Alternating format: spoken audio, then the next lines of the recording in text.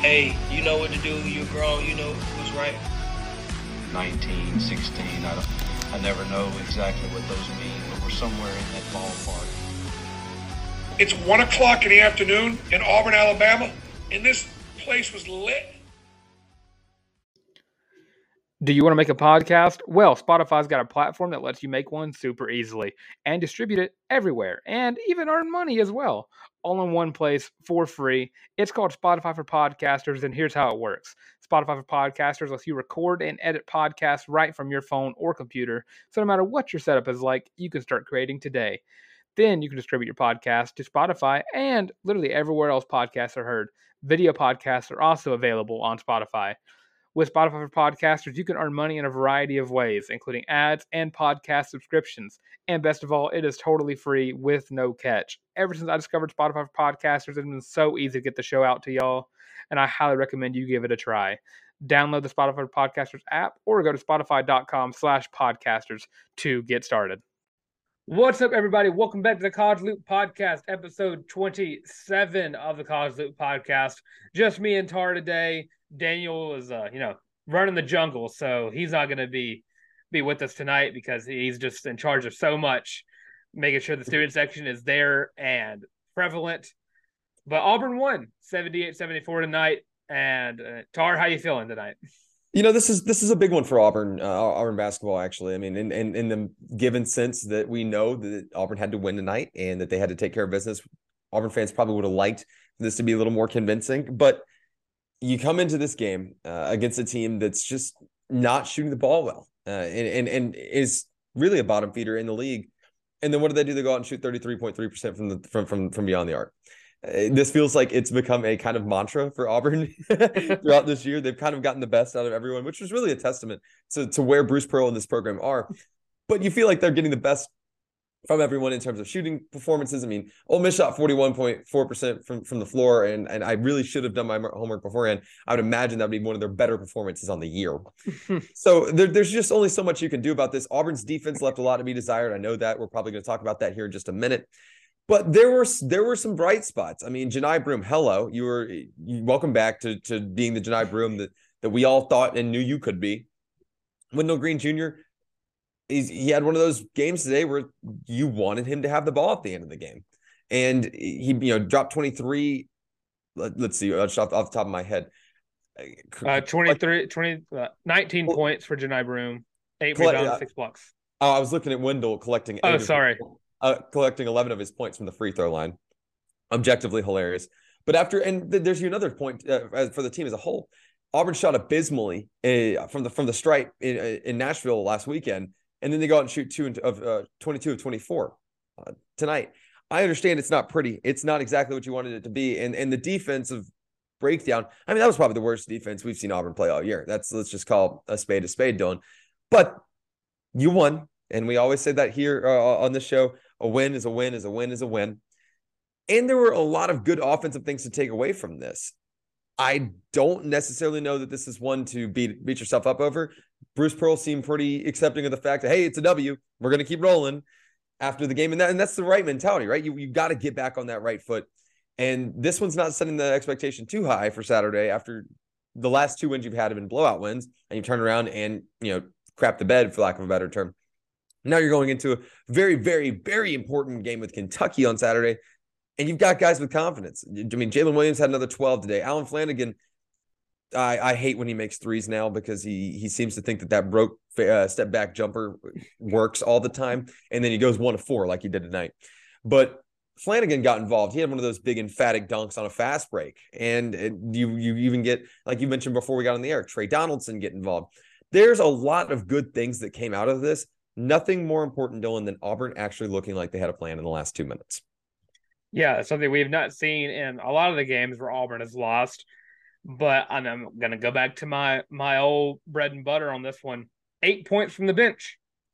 Good thing Trey Donaldson got on the board. He's not got on the board since I need to do that research because I just need to know the last time Trey Donaldson scored a bucket was before tonight. I think it was well over a month ago. Dylan Cardwell got one of his emphatic dunks, as he always does. And, of course, Katie Johnson got 4 points. But after that, Semo Leor, 0 points from them. Sadly, Lower Berman wasn't allowed to shoot the ball, even though he was wide open. Trey Donaldson's last basket was a 3 against Georgia on the 1st of February.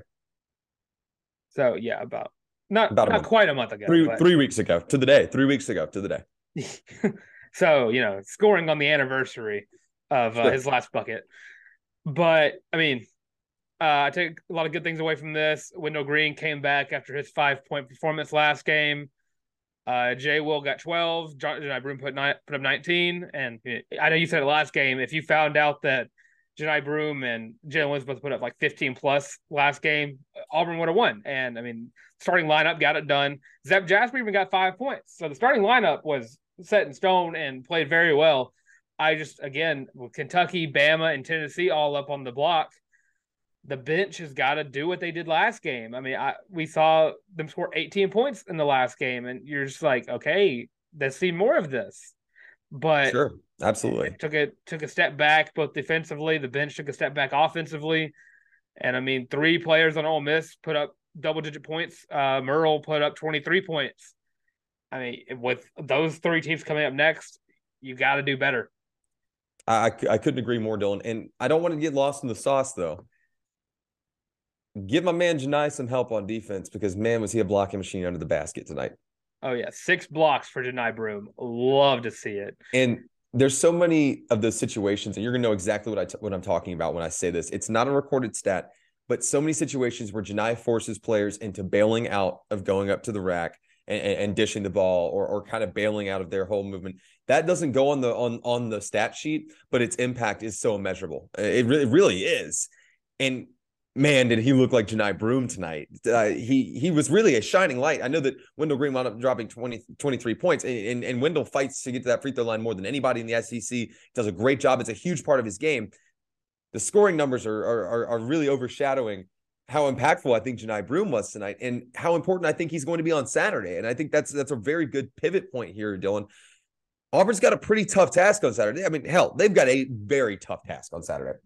They're about to head into a place that Auburn hasn't won in forever and try to go take down Calipari and a Kentucky team that's playing with its tail tucked between its legs right now because it has to win so bad. Kentucky snuck away with a win against Florida earlier this evening, actually ended directly before the Auburn game against Ole Miss began on Wednesday night. But Oscar Tshiebwe's figured himself out. Severe Wheeler looks competent again. And Kentucky's got dudes. I know we say this every year, but they've got dudes. They don't need help. They've got 4 players averaging in double figures. And this is going to be one of those games where Auburn's going to really have to put its best foot forward. I think it starts with Janai Broome and his matchup with Oscar Tshiebwe. Excuse me, I almost said Tshiebwe. It's definitely Tshiebwe. My apologies. I'm interested to get your thoughts here, Dylan. I don't know that tonight can't serve as a building block, not in the same way that we've been saying the momentum building block, but a wake-up call. Hello, you snuck out of this one. Don't let it happen again. Kind of slap on the wrist. I don't know that tonight can't serve as that kind of launch pad to go win at Rupp Arena on Saturday. I don't think it's out of the picture. Yeah, you're not wrong. I saw it a lot tonight when you talk about the bailing out at the last moment, but I saw it a lot. I can't speak on how much I saw this tonight. I saw K.D. Johnson get frustrated at the defense because Janai Broome forced him to bail out and left a wide open guy behind the 3-point line. Oh, he needs help. Cannot do that against Kentucky, who is kind of getting back into the swing of things. They're not as good as probably Calipari wants them to be.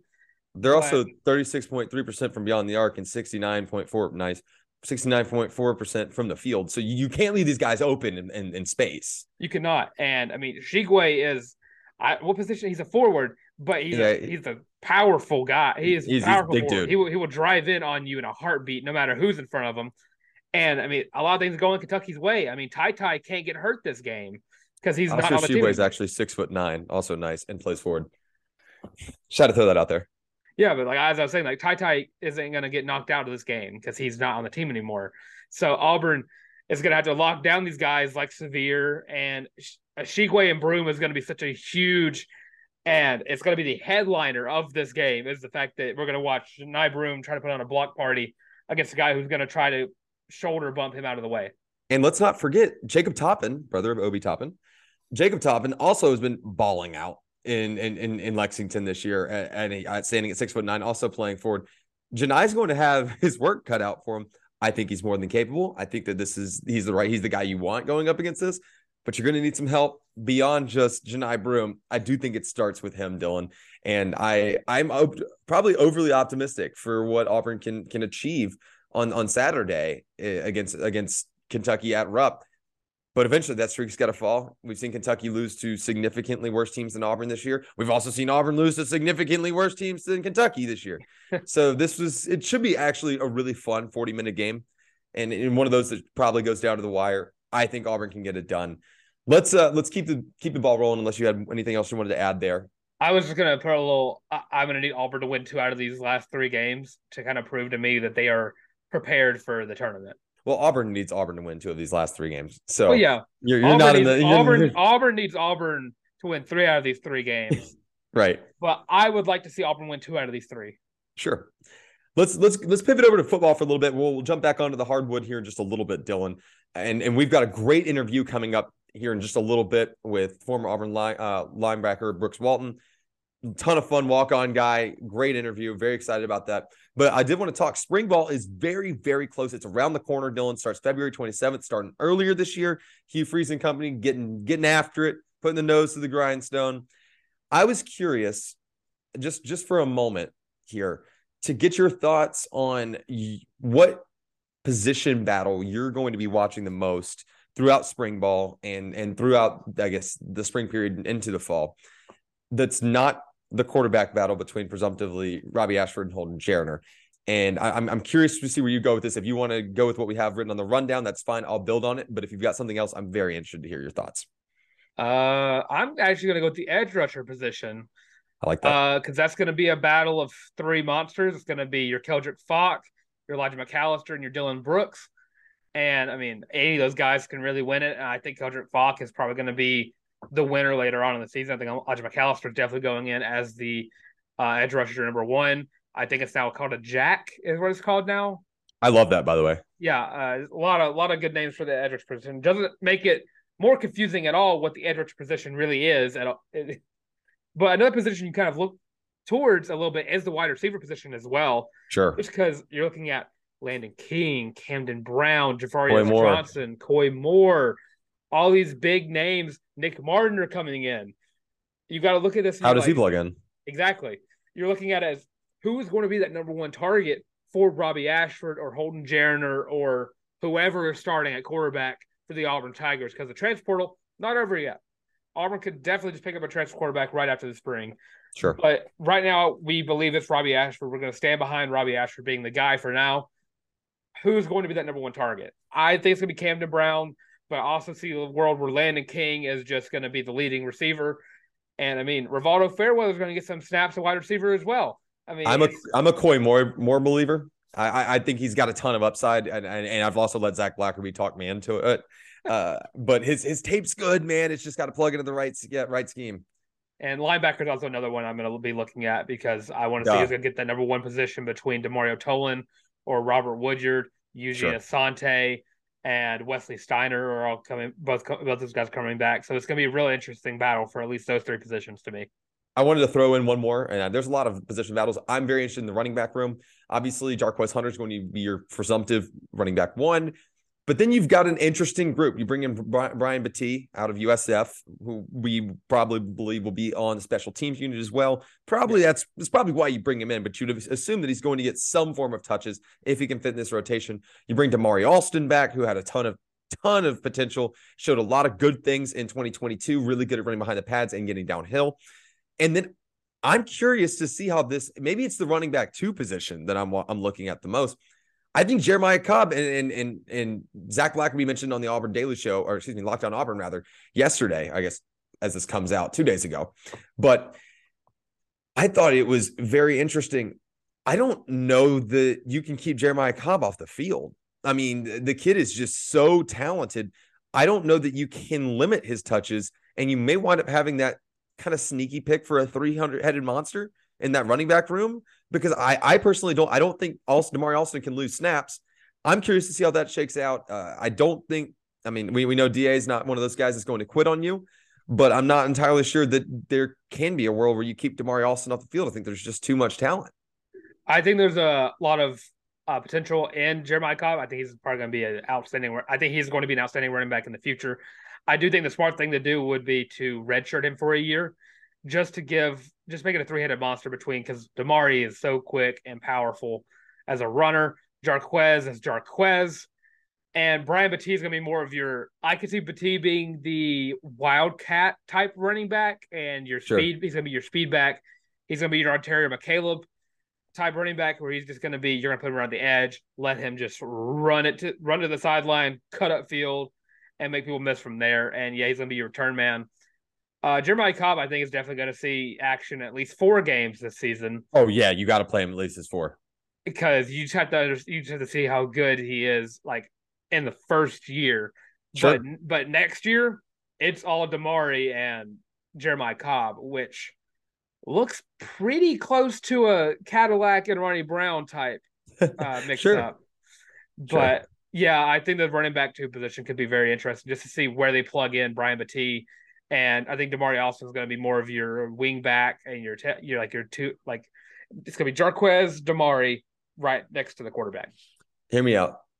Get a formation where you have Robbie Ashford, Jarquez, Damari, and Jeremiah Cobb all on the field at the same time with Landon King, and then just tell them to run the backyard football offense and see what happens. Quintuple option. I love it. The quintuple option. Yes. Let's go back to the hardwood for just a minute here, Dylan. I wanted to pop in because there's a lot of, we're getting close to spring ball, and next week's going to be a heavy dose of football. So for you football fans listening to the College Loop, you don't have to wait much longer, because it's going to pick back up, especially from now until really the end of May, when we get toward the end of that transfer portal period. But then summer ball is kicking back up, and we'll be going to camps and things of that nature. So it's going to be a heavy dose. You've had your one little shy away from football for just a brief period of time. But let's talk a little bit about women's hoops for a second here, Dylan. Auburn basketball is going to play, Auburn women's basketball rather is going to play UGA in Athens this evening. As the show comes out, Auburn actually looks kind of healthy. I'm curious to get your thoughts here on. Yeah, no, it's kind of, I have to phrase it as a question, because you never know. This team has been plagued with injuries like no team I've ever seen before, and I don't even know that that's an exaggeration. Like, yeah. I wanted to ask you. You lose to Tennessee on Sunday. We know this, but close loss in a hostile environment, and you're going into Athens against a team that's jockeying to make the NCAA tournament. How you can kind of ride that momentum from a loss? I know that's weird, right? I'm not being crazy. No, I don't think you are at all. I think I don't want to say Auburn's a bad team, but being a lesser team in the SEC and just such a competitive conference in general, I see like a close loss to a team like Tennessee, who is I think, are they a blue blood of women's basketball? Oh, for sure. The Pat Summitt era. Pat Summitt, yeah. Yeah.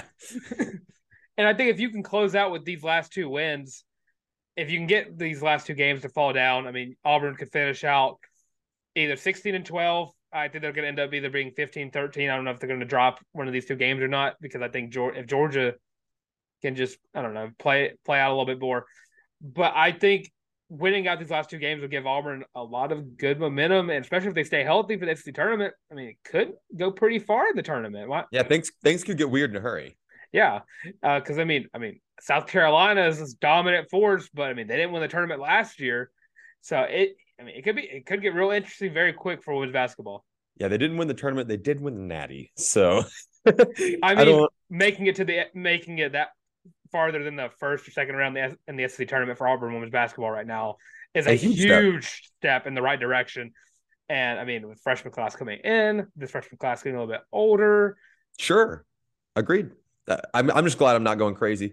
I know Daniel, if Daniel was here, he'd be yelling at Auburn women's basketball to get the ball inside and do what they do best. I just kind of want to talk from a holistic perspective for a second before we keep moving. I just wanted to mention, actually, I think that playing a team like Tennessee close on the road is one of those things where you can go into the next game and against a quality opponent and say, we hung with a quality opponent in a hostile environment. We can do this. Our young gals we're all kind of clicking now. We understand where you're going to get punched in the mouth in the SEC, and sometimes you're going to get punched pretty hard, and you just got to bounce right back. I think this group understands that more so now than they did. I confidently they understand it now more than they did 15 games ago. So that's I think tremendously, almost immeasurably valuable. Let's keep talking women's sports, Dylan. Yeah, we do a little women's sports conversation around here. We talk a little bit about women's athletics. Let's talk a little bit of gymnastics. What do you say? I'm always down to talk about Auburn gymnastics. I know you are. Auburn dropped to number 7 in the latest rankings after a loss at Mizzou last week. Whatever, it's fine. It doesn't matter. It's really nothing to press the panic button about, in my opinion. I mean, it's okay. It's going to be okay. There are some things you want to clean up. You've got an opportunity in Friday night's meet against UGA, number 14 in the country. We say this every single week. We sound like broken records. You have another opportunity to go toe-to-toe with a top 15 program, because the SEC, I swear, probably makes up 13 of those. I'd actually have to fact check myself. I would venture to say realistically like 7. I'm not even kidding. More than likely. Auburn is back at full health. You'll probably see a normal rotation. For those of you panicking about last week's meet, go back and look at who all competed in what event. Sinisha Lee, not in the all-around. Darian Goborn, not in the all-around. Keep the legs fresh. Sophia Groth had a fantastic meet. She's gotten better every week.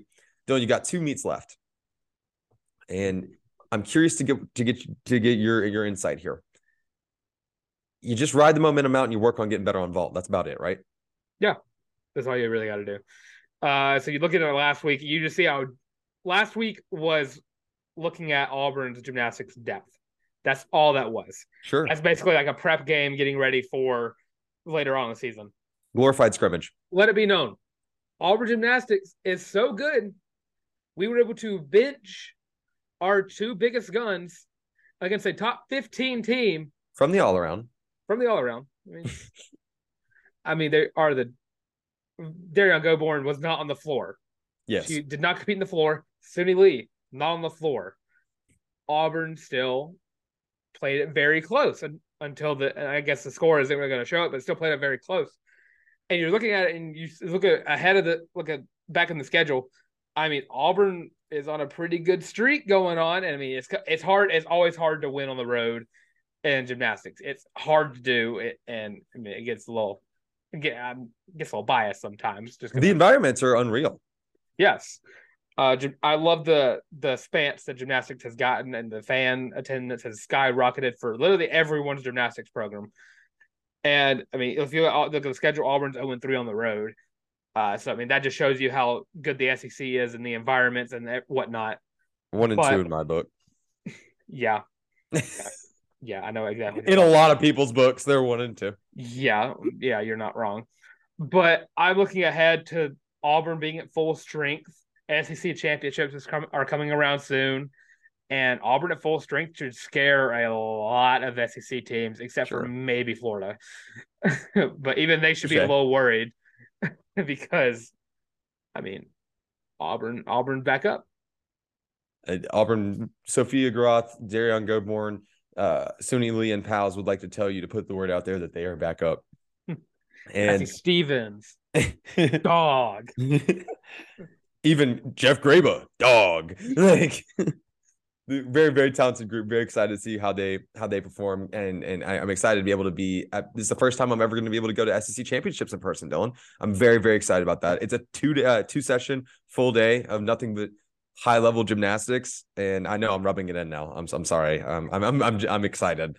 2 sessions of just looking absolutely unathletic compared to. Yeah, just reminding myself as I'm eating those really, really, really, really crappy stadium nachos. I'm just like, you got to do it better than that, chomp. You know what I mean? Hand me knock that down with 4 Mountain Dews. Same concept, right? Let's talk diamond sports, Dylan. Spring is here. It's starting to get warm. It's like we're getting the fall spring right now. We're going to get that one last little fake winter, and I think spring is here. Auburn baseball.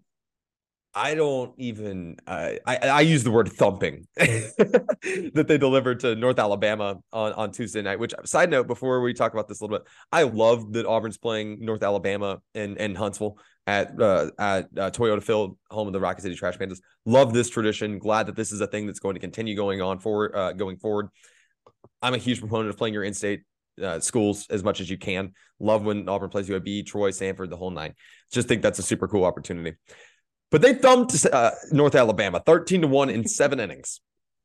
And if you're a fan of Diamond Sports and you like watching full games, yeah, right now is probably not the time you need to be doing that at Auburn because you may just need to turn in and tune into the radio and just listen for a couple innings because there's not been a ton of full-length games this week so far.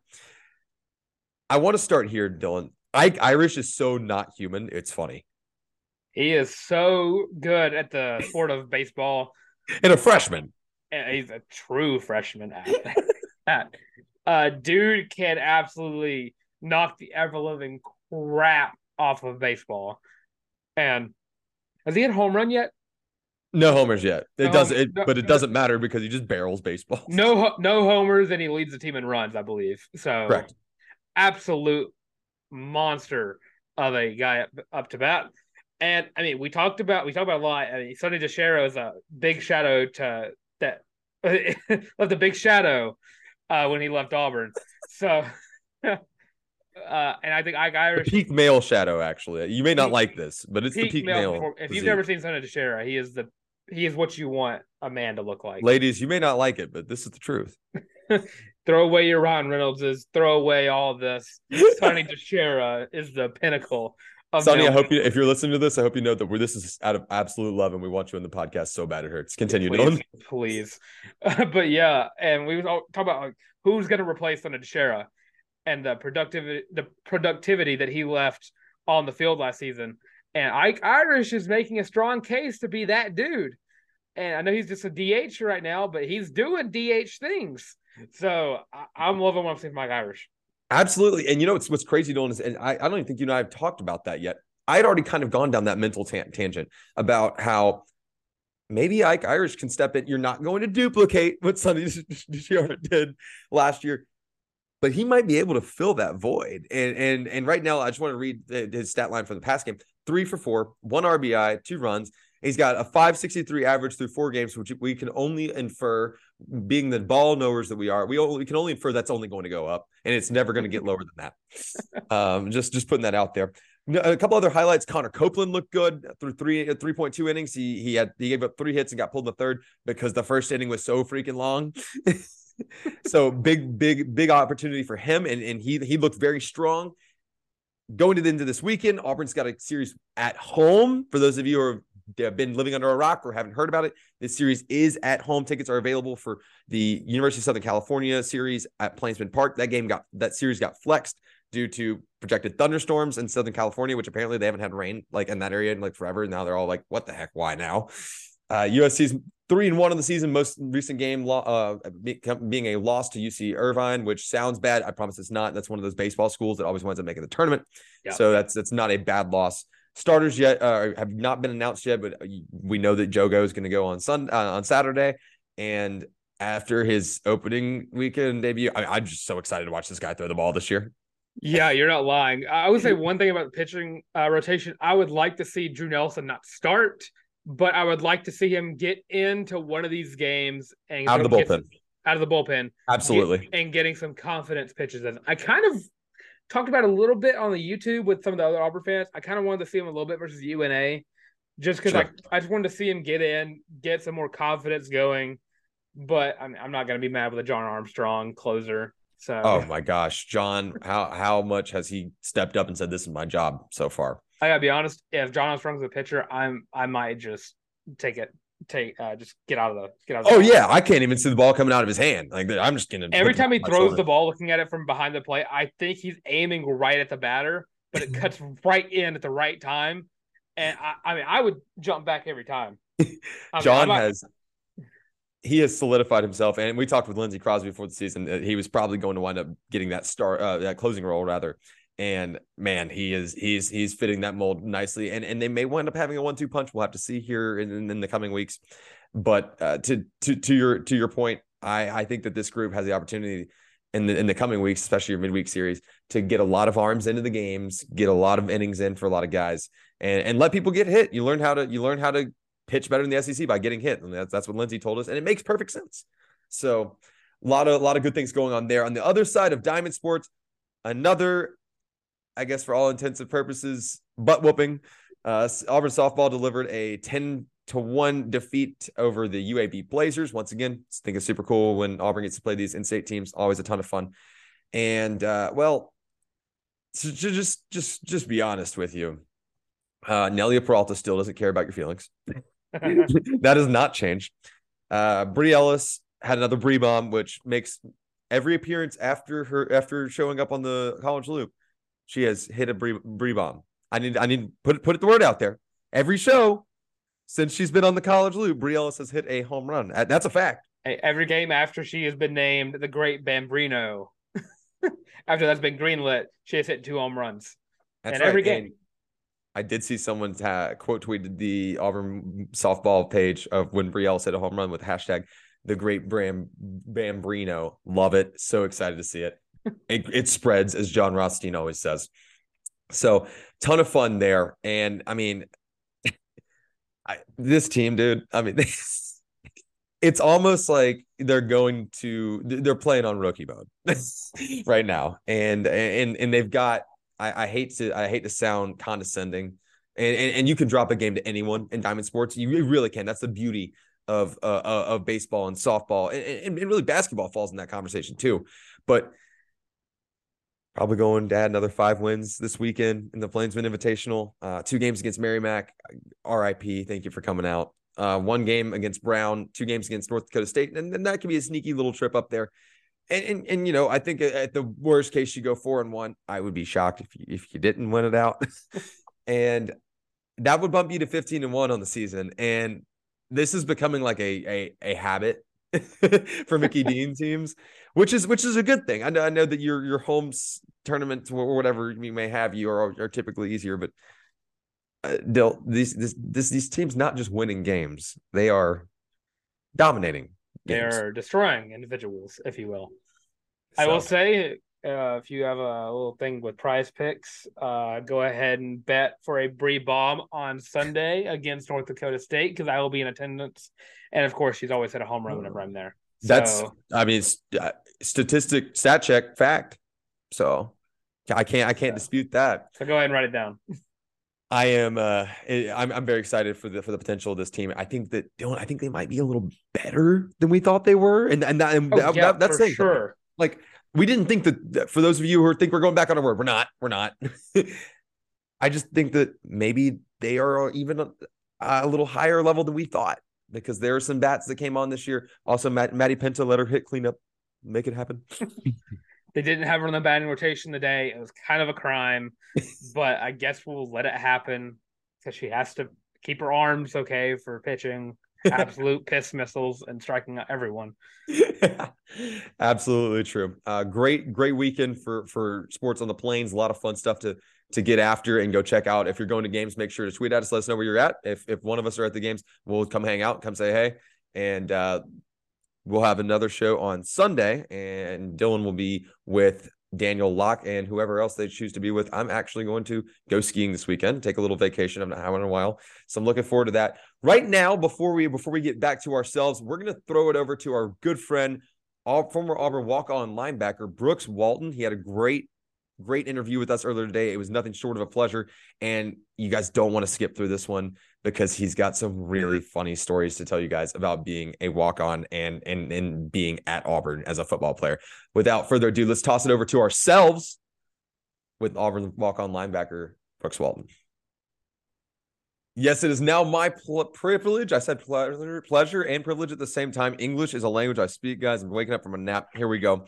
It is my privilege to introduce Brooks Walton, former Auburn linebacker, onto the show. Brooks, how you doing today, man? It's been a while since we've been able to catch up. Yeah, I know. It's good to see you guys again. I'm doing good. Hanging in there? Good? Yeah, making it. We got a lot of questions for you, and I know that this is going to kind of sound a little cliche stuff, but I know people have been talking to you about it. We wanted to talk to you. You know, obviously there's a lot going on in the Plains right now. There's a different administration than when you were there. Yep. Well, I guess, a different administration than when you were there. And there's also, more importantly, we want to talk to you a little bit about life after football, man.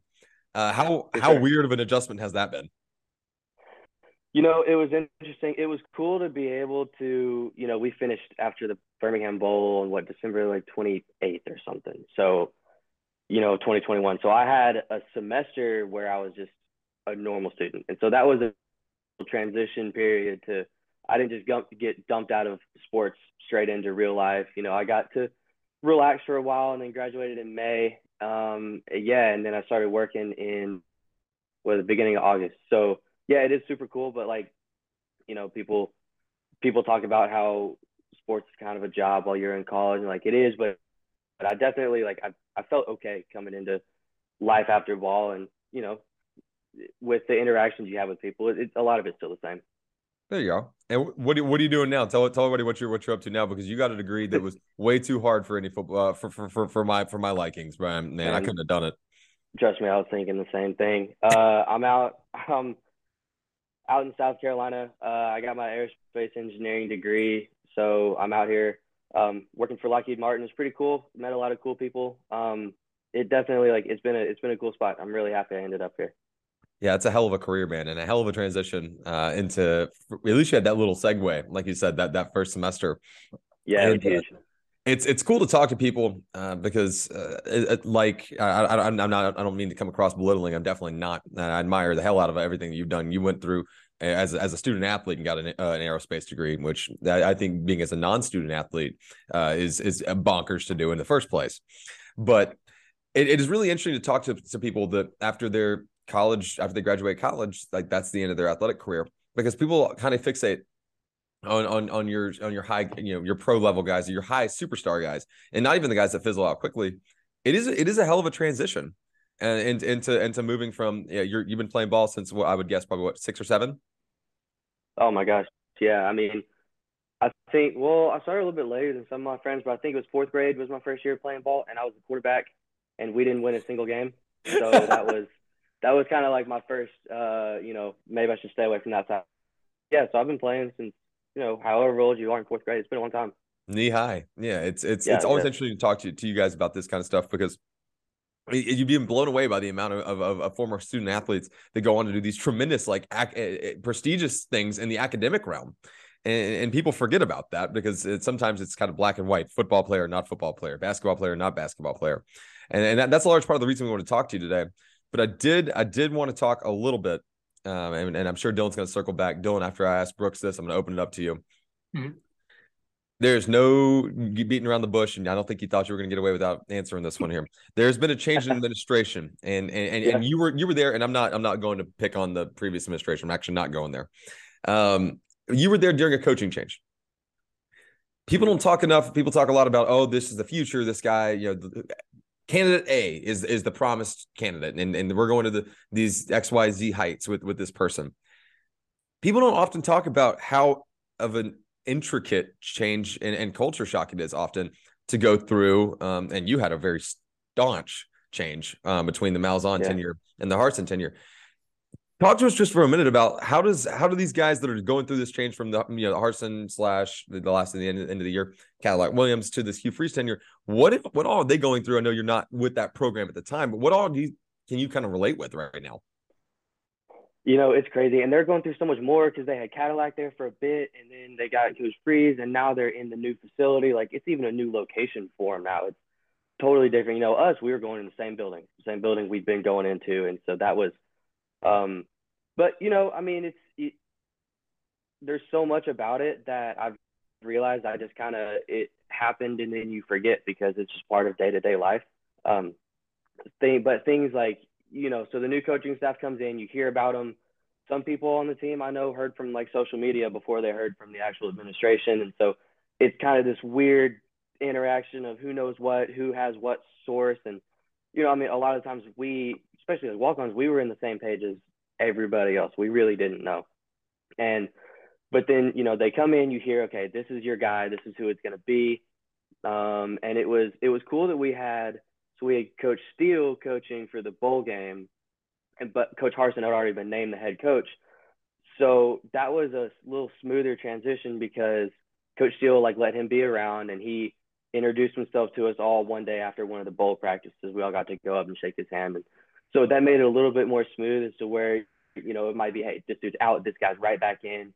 But what's cool is it's cool, but it's kind of different. You meet the new coaches, you meet the new staff, and your position coach, your D coordinator, Coach Freeze, obviously. But really, who you get to know with it happening in the off season before anybody else is the new strength staff. Like that was who, because Coach Harsin started back in January, so we're with the strength staff the whole time, and we're with them every day, and they get to know us way better than maybe our positions do, and that's not bad or anything, but I mean, people say it, and it's true that the strength staff spends more time with you than pretty much anybody else because they're with you all year round. They're with us pretty much almost the whole day in the summertime. So whoever the new strength coach is and all the assistants, they're trying to figure out their new cadence of how you work out and who goes with which coach and how do you do, like little things like warm-ups. We're all used to warming up one way and then you start it some way new. So that part's really cool. And then obviously, there's a transition period with coaches where they come in and they've probably done little one-on-one meetings with everybody, which is a really good thing. And they just kind of get to know who you are. And I really like that part. I really like being able to do that with the new coach because, you can come in and say, hey, here's what I've done. And they obviously have your transcript and they've got your athletic achievements and your background with them, but you get to fresh face for them and for you. You guys both come in, kind of feel each other out, see how things are going. So I'm sure it's really fun and super exciting, and there's a lot of energy up there. I'm really happy for them. Are you excited about we'll talk more, but you excited about the direction of the program? Yeah, I really am. I'm really, really excited. Yeah, it'll be good. And I guess kind of follow-up question, Dylan. I promise I'm done. I'm not gonna take too much too much away. How many of those one-on-ones did you partake in throughout that transition process between Malzahn and Harsin? Who all did you? I guess you don't have to name names, but how many of those one-on-ones or I guess small groups did you have to sit in on during that transition? I'm trying to think. We probably had 2 or 3 scheduled ones, and then you pop in, text him like, hey, I had Coach Schmedding as the linebackers coach. Like, hey, Coach Schmed, like, can I walk in and talk to you about this, or can I discuss this with you? So. But we had a couple of official, here's your time. You walk in, you meet Coach Harsin, you meet Coach Schmedding, and it was cool to be able to do that because everybody's getting to know each other. And I mean, there's a lot of big personalities on all sides, and so it's a super cool feeling out period to hear other people's experiences with it too. Word, that's cool. That's cool as hell. All right, Dylan, I'll mute myself. Well, you had 2 different defensive coordinators as well, alongside with going from Kevin Steele to Derek Mason. So what was that transition like? Because they have very different defensive standpoints. Yeah, they were. It was really interesting. Coach Steele was obviously there right from when I started off, so that was all I knew, and his defense was all I had known and everything I had learned. And obviously it was really different from what I had run, the years before in high school, but this is all of the next level type things that I knew. And I didn't, when you don't know what you don't, I had no idea there were whole different ways of even calling in plays or setting stuff up or how you look at formations and things like that. And then, Coach Steele was really, really cool. And he loved to interact with us and he had no problem getting on to you, but really good guy. And then Coach Mason comes in and I mean, he is the most fiery, like he's got that deep voice. And so we all got to meet the coaches. I super specifically remember this. We all got to meet the coaches in the indoor facility. They had they'd show up on on a big projector, like, hey, here's Coach Mason. He walks up front, introduces himself to everybody. So afterwards, he gets all the defense around him and is just talking. And he's his same old self, like he is in every interview, every press conference. He's fiery, going after it, this, that, and the other, yelling. And I mean, I remember I walked out of there and I texted some of my buddies. I was like, day one, I will run through a brick wall for Coach Mason. Like, I've already decided. But so, I mean, he was the same way. Nicest, super cool guy. He was really, really good because he came in and he knew nobody knew his defense. So with that sort of transition, he comes in and we start from the very, very, very basics. Like, what is 21 personnel? How do you call 21 personnel? What do you look for? And we really had like a little football school. And I mean, we weren't sitting in there like a classroom, but we had a little football school and we had quizzes and you had to know what you were doing and you get called out in meetings if you didn't. And it really was starting from the basics, which was really, really neat. And obviously, we all know what 21 personnel is. We all know what that means, but it's good to just start from there, because if not, where does he really start off as a coach? So that was neat. Yeah, both. I got really, really lucky to be under those guys. They, I imagine staunchly different, but also almost eerily similar. That's what I've heard from a lot of people. Similar in personality, a little different in philosophy. Is kind of what I've heard, and neither really bad way on either side. I do have to ask you though, how bad did they bully the walk-ons in these meetings? How much did they pick on you guys? Because I feel like that could be one of those situations where you'd almost expect those guys to be able to get caught sleeping a little bit, but you guys would definitely not be caught lacking. Man, more than anything else, it's not the walk-ons, it's the freshmen. It's the young guys, the young scholarship guys, the guys that they're bringing in. And they're like, all right, this guy's on scholarship. He needs to be able to compete. Those are the ones they pick on first, because a lot of times they're 18 years old and just showed up, and they don't know how to balance time and sleep and studying. And so that was their favorite to go after, because a lot of the older guys, especially the scholarship guys, have been playing for so long. Football is football. And to a certain extent, you can learn new stuff, but they picked it up real quick. Guys like, Smoke Monday had one of the best football memory brains that I know of. He just picked things up really quick. So then they go after the younger guys and they find them. But yeah, every once in a while, they would absolutely, you'll be going through and there's a walk-on, that hasn't been asked a question in a year and a half in meetings or in whatever. And boom, Coach Mason point out, I need you to tell me what to do right here in this situation. What do we call when the X motion's in? And yeah, if you're not ready, you're probably not getting another question. And that's how it worked. And so it kept us all on our toes. And it was really fun when a walk-on would get in there and answer the question, boom, just like that. And, the coaches would be super happy for him and kind of point hey, look, this kid gets it. You all who are being on scholarship, you guys need to get it too. So it was really neat. Definitely have some good, just kind of spontaneous moments from that. Football's definitely fraternity. I imagine there's got to be a little bit of a fraternity amongst walk-ons, right? There's got to be just a little bit of that bond, right? There absolutely is. Yeah, it was going on before I got there, and I kind of got thrown into it, and it's really cool. And there's definitely not a us versus them type of feel, but if you see a walk-on doing good, if you see somebody my buddy Jackson McFadden, if you see him go out there and he gets a hold, J-Mac, this is so awesome. Everybody's super happy for him. You don't care if you're going up against him every day, in one-on-ones or whatever it might be. A walk-on's a walk-on, and everybody, you understand what it took to get there from that person because you did it as well. So yeah, we were all really happy for each other. We had a good time together. Bill, go ahead. You're excited now. But yeah, you brought up J-Mac, who saved some of my hardest journalism papers and stuff, because he was my downstairs neighbor. So I just go, hey, J-Mac, you want to do a quick little interview for an assignment?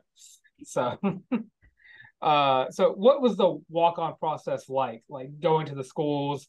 I know you had to apply to be a walk-on. What was that process like with Auburn?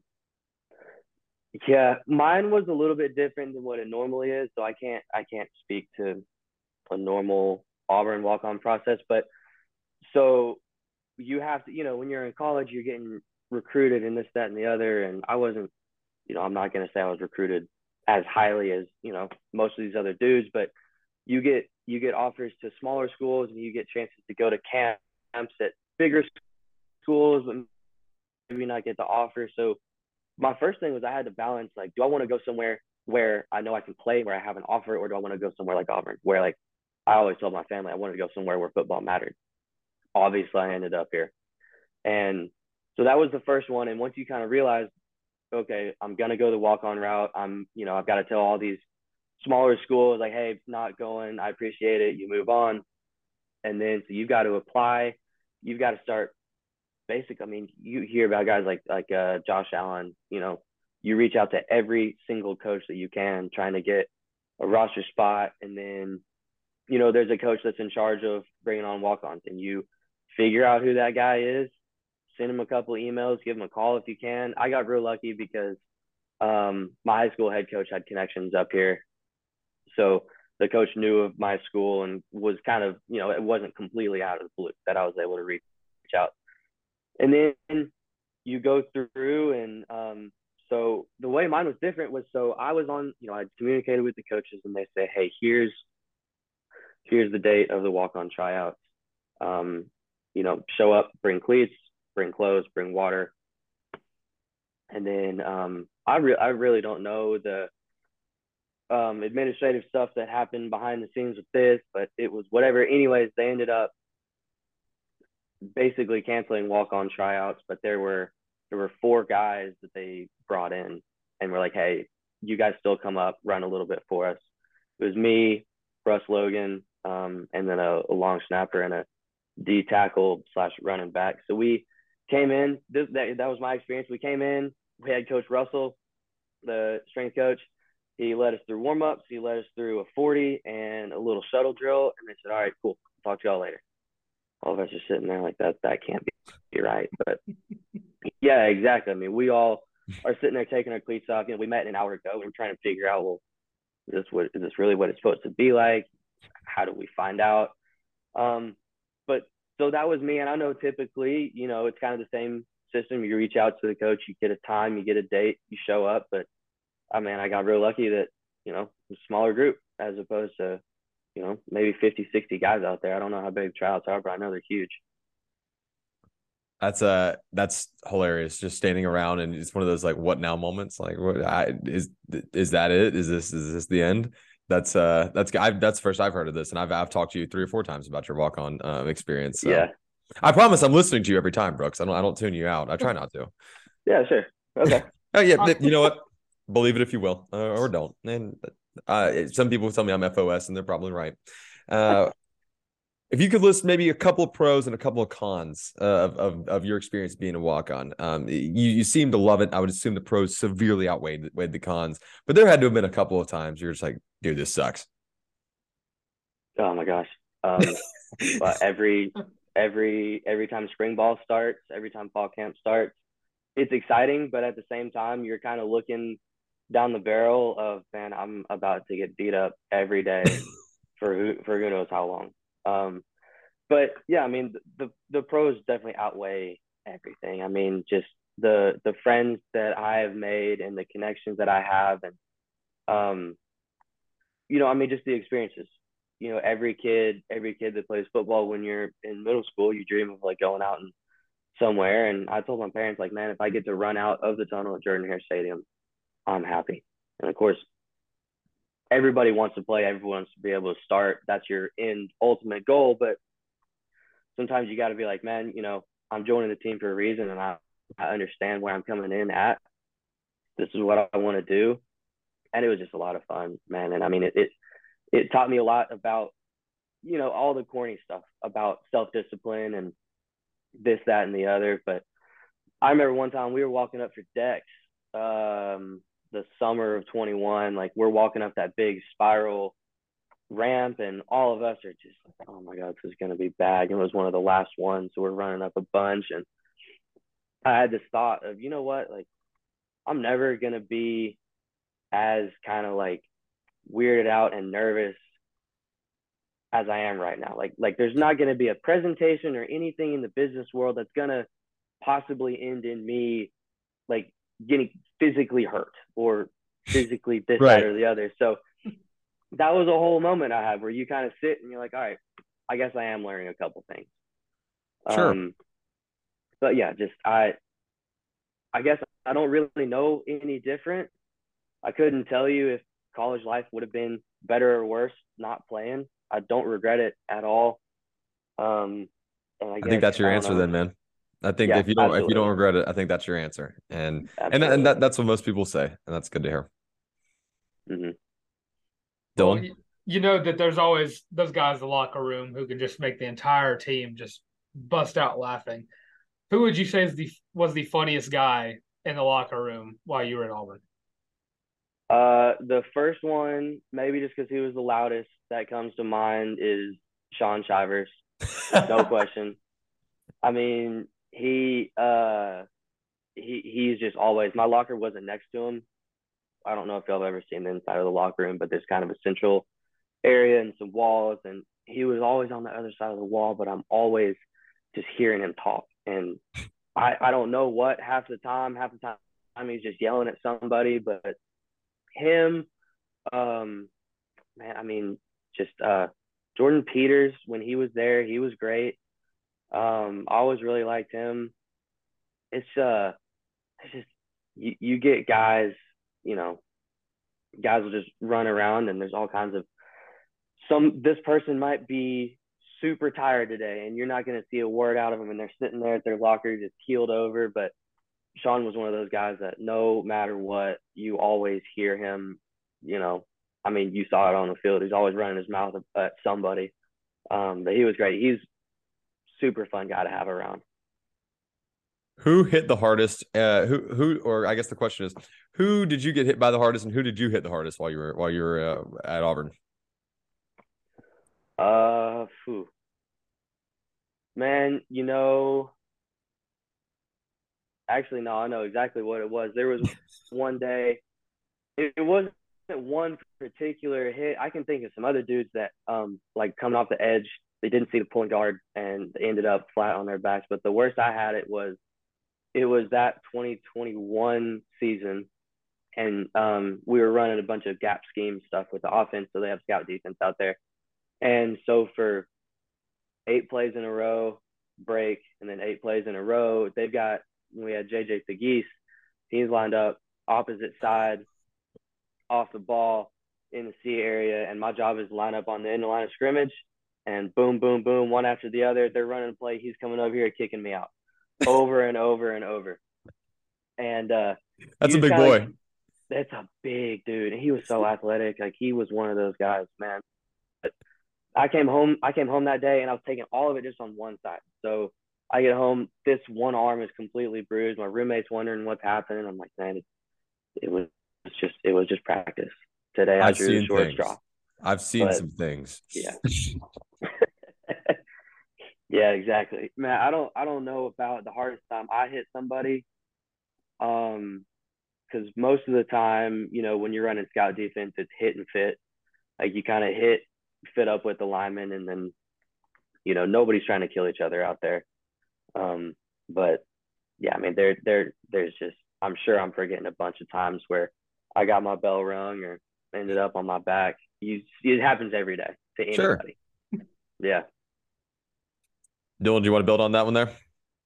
I see. I'm trying to think because I find it funny that JJ Pegues hit the hardest, but I also understand where that comes from, because the dude's 300 pounds that can run a 4.540. It feels like dude could jump like no one's business. The Pegasus nickname was so awesome while that was still. It was crazy. Yeah, Gary Danielson had a different nickname for him. If you don't remember that, yeah, we don't need to bring that one up. Thank you. that might have been the worst broadcast call I've ever heard in my life. Pretty bad. Pretty. Hey, did you ever count your blessings for that? Did you ever count your blessings for not having to listen to TV broadcasts? Well, if I didn't travel to away games, I was stuck listening to the TV broadcast. Right. So I got some of it. Don't worry. You got your fair share, and then some. I did, definitely. What do people not think about enough when they talk about a day-to-day life of a college athlete, not necessarily just a football player or a walk-on? Things that maybe slip between the cracks that are either extremely annoying or maybe like they're like kind of a cool little thing, other than the fact that you get all this free drip. I think they do give you guys the drip for free, right? It is. Well, yeah. Okay. You don't pay any money for it. Yeah. Okay. That's good. Well, that was always what I told people. Yeah. Feel that. That part's really cool. It's good to, I mean, it was really cool. It was, selfishly, it was really fun to be a part of the team and to have people know that I did this thing that's really, really hard that not many people do. The thing that people don't understand about it, and I don't blame anybody for it. But you just don't really understand. I had no clue until I got there, was just time and the amount of time that you're doing stuff. And because, people talk about in the pros, once you become a pro, you have all this time to just study film all day long. And like, man, when you're in college, you got to deal with class, you got to deal with whatever else. And so like, days where, especially if you're hurt and you're having to do rehab and stuff, there are days where, you got workouts in the morning, 6:30, class, treatment, maybe lunch, meeting, another meeting, practice, grab dinner on the way out, go home, work on homework till whatever time you get to go to bed. And I look back on it and, when you're in it, again, like I said, you're just kind of in it and you realize you're like, dang, I'm tired of this sucks, but you just keep going.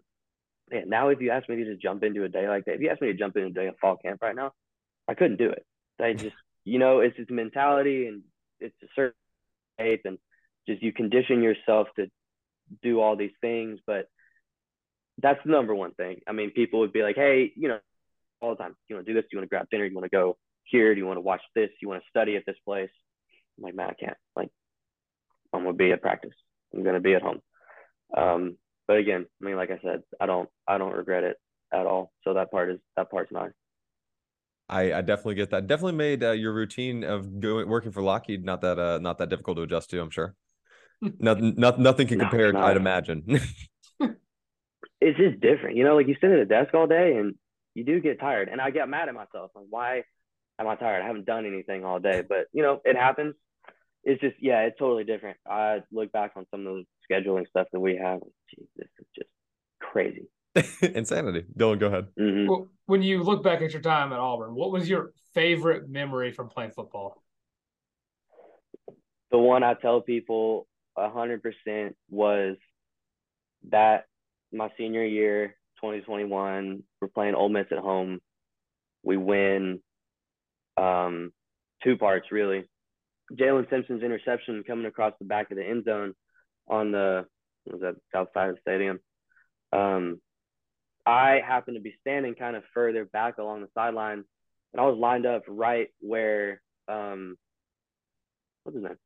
Who's the quarterback? Jackson Dart. No, at Ole Miss in 2021.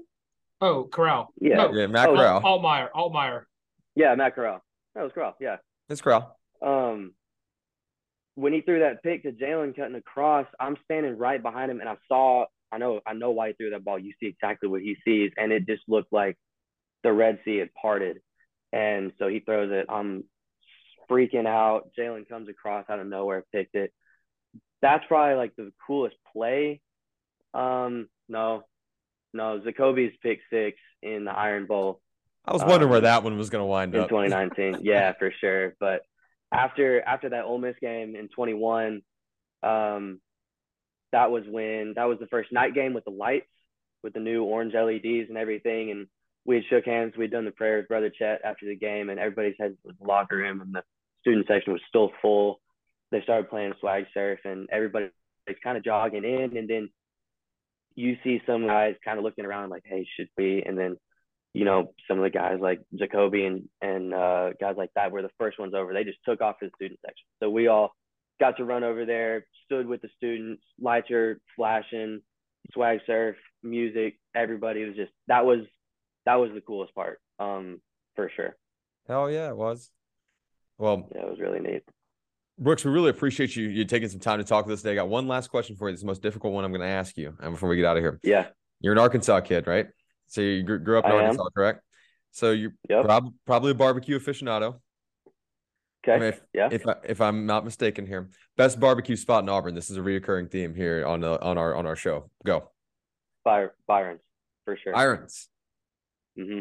Okay. What do you get there? I gotten pretty much everything there. Probably pulled pork sandwich. He's one of us, Dylan. We're just like him for real. Yeah. To be honest with you. No. Brooks, thank you so much for joining us today, man. We had a ton of fun. You're welcome on the show anytime. Come talk ball. Spring ball firing up next week. Shoot me a text if there's something you want to talk about. You're always welcome. It's always a pleasure to catch up, and we really appreciate it. Yeah, I thank you guys so much. It was a lot of fun. No problem. That was Brooks Walton. We'll throw it back to ourselves to get out of here, Dylan. So if you want to do your little wizardry magic, you can go and cut the timer for me. Yes, a big time thank you to Brooks Walton, friend of the program. I doubt this will be his last time on the program. Dylan, he was so much fun to talk to. What a good dude. Oh, yeah. I love talking. The walk-ons always give the best stories. That's because right. they see it all, And whenever they get into the games, it's always a blast. That's right. Laces out 8-4. Shout out Jackson McFadden, who friend of the program once again, and excited to hopefully talk to him in the near future. For now, that's all we've got for the Thursday edition of the College Loop. Thank you guys so much for tuning in. If you want to check out my written work, you can find my work at the Auburn Daily. My Twitter handle is at by Harrison Tar, like you're reading a byline. You can also find, there we go. Find more of my podcasting work on the Auburn Daily Show every Wednesday and Friday. Wednesday with Dylan Alark, Friday with the fantastic Lindsey Crosby, Auburn baseball certified genius. Dylan, I've had a ton of fun with you this week, man. Definitely looking forward to talking some ball later on in the week. Enjoy going to see another Bree-Bomb on Sunday, and let's get out of here. Always. All right. Well, that's me. I'm Dylan Lark, at your boy the Tank on Twitter. It is at YABOI the Tank. Follow the College Loop literally everywhere. That's Facebook, Instagram, Twitter, not MySpace, but YouTube, TikTok, not LinkedIn, but there's a link tree out on our Twitter and Facebook and Instagram, I believe. Not Facebook yet, but it's everywhere. So you can find us very easily from that link. Also catch me on the Auburn Daily Show every Monday with Lance Stott and Wednesday with this man right there. And catch our last episode where we talked about where does Robbie Ashford rank amongst other SEC quarterbacks. And with that, this has been the College Loop.